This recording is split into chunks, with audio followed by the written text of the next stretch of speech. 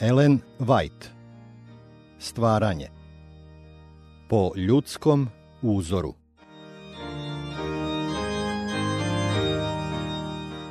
Šezdeset i drugo poglavlje. Davidovo pomazanje. Ovo poglavlje zasnovano je na 1. Samuilovoj 16 od 1 do 13.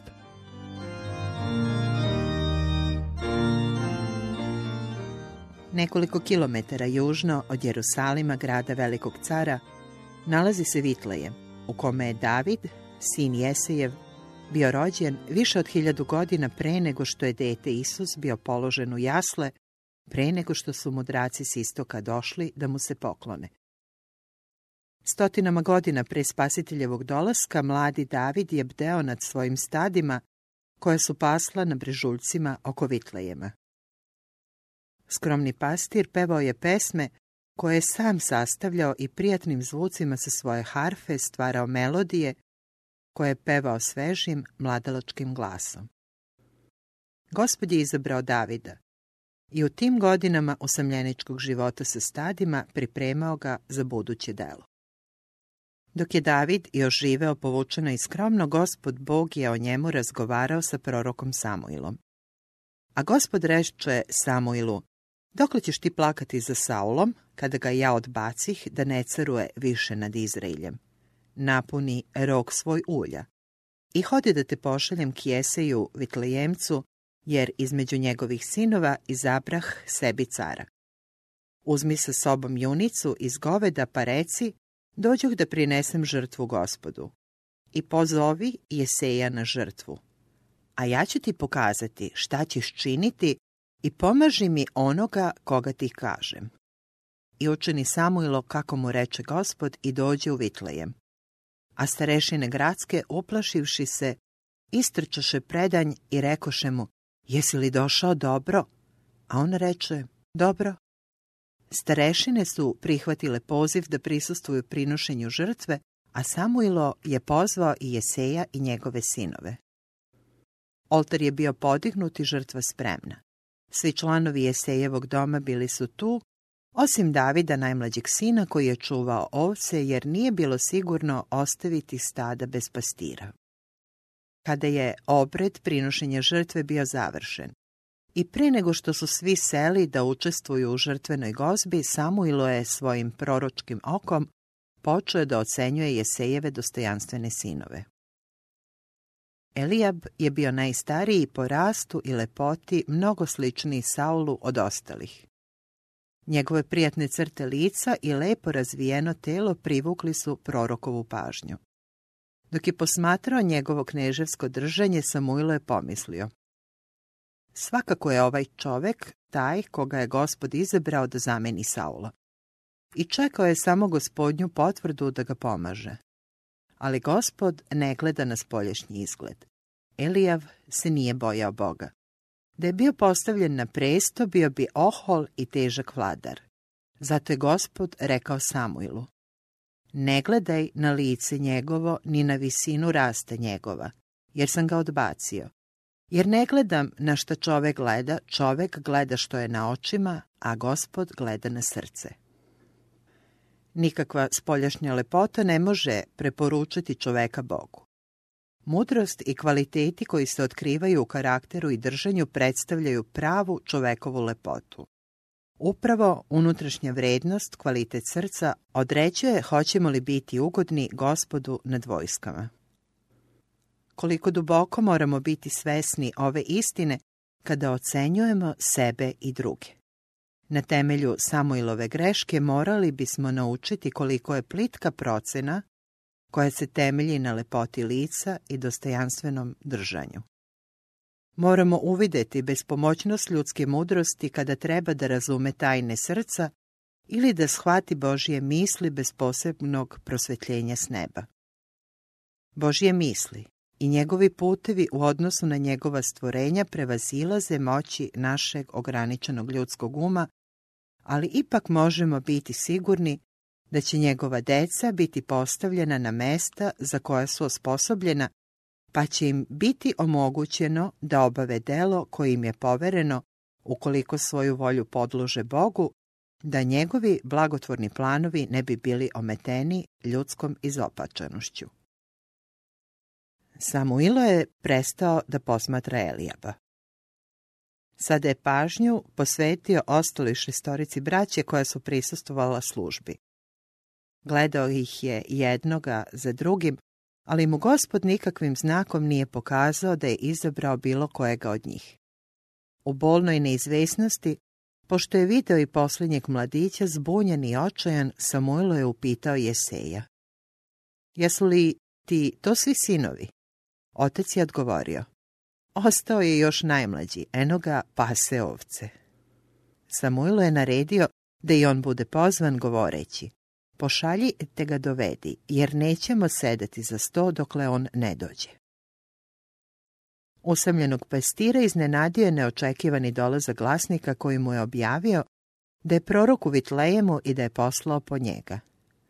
Začuđeno se pitao zašto bi prorok i sudija u Izraelju želeo da vidi upravo njega, ali je bez oklevanja poslušao poziv. A beše smeđ, lepih očiju i lepa stasa.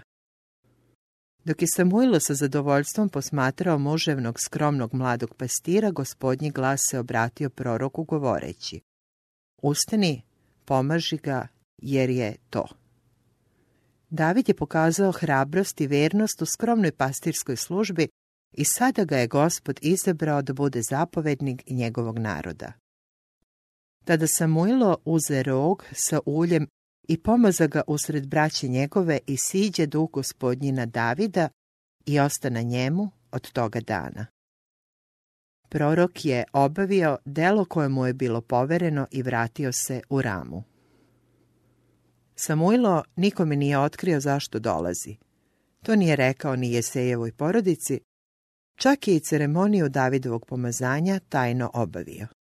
Mladiću je međutim ova najava visokog položaja pomogla da usred raznolikih iskustava i opasnosti u budućim godinama ostane veran ciljevima koje je Bog želeo da ostvari u njegovom životu. David nije postao ohol zbog ove velike časti. Uprkos visokom položaju koji ga je očekivao, nastavio je da smireno obavlja svoje poslove, spreman da sačeka da Gospod na svoj način i u svoje vreme ostvari plan.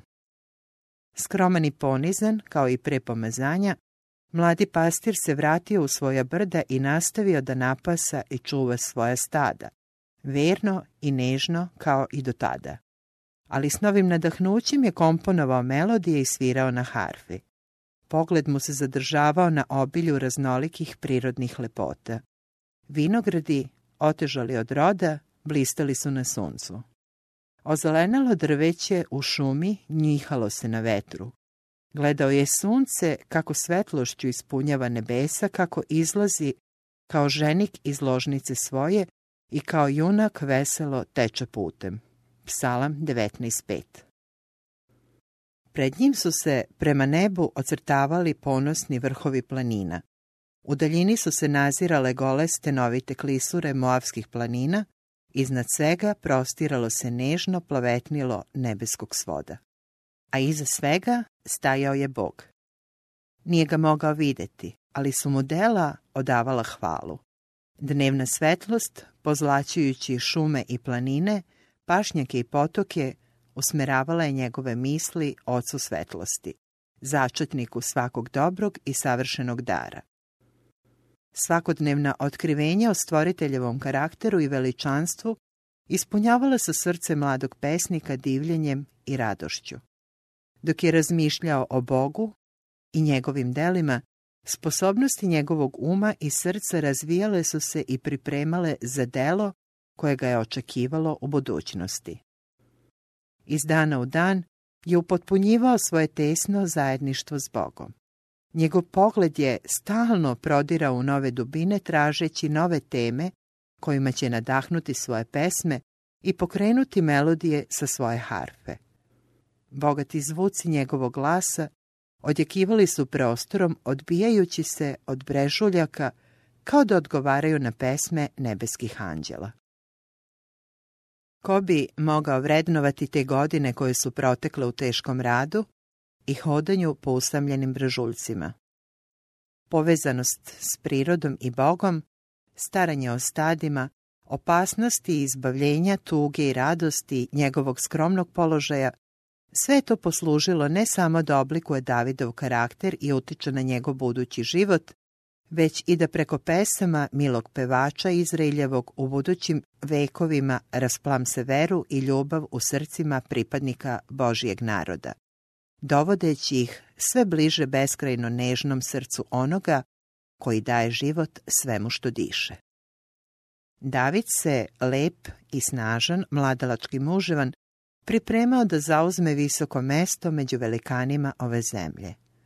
Svojim sposobnostima, kao dragocenim Božijim darovima, služio se da bi uzdigao slavu svog božanskog darodavca. Priliku da razmišlja i da se udubljuje koristio je da bi obogatio svoj onom mudrošću i pobožnošću kojom je postao mio i Bogu i anđelima.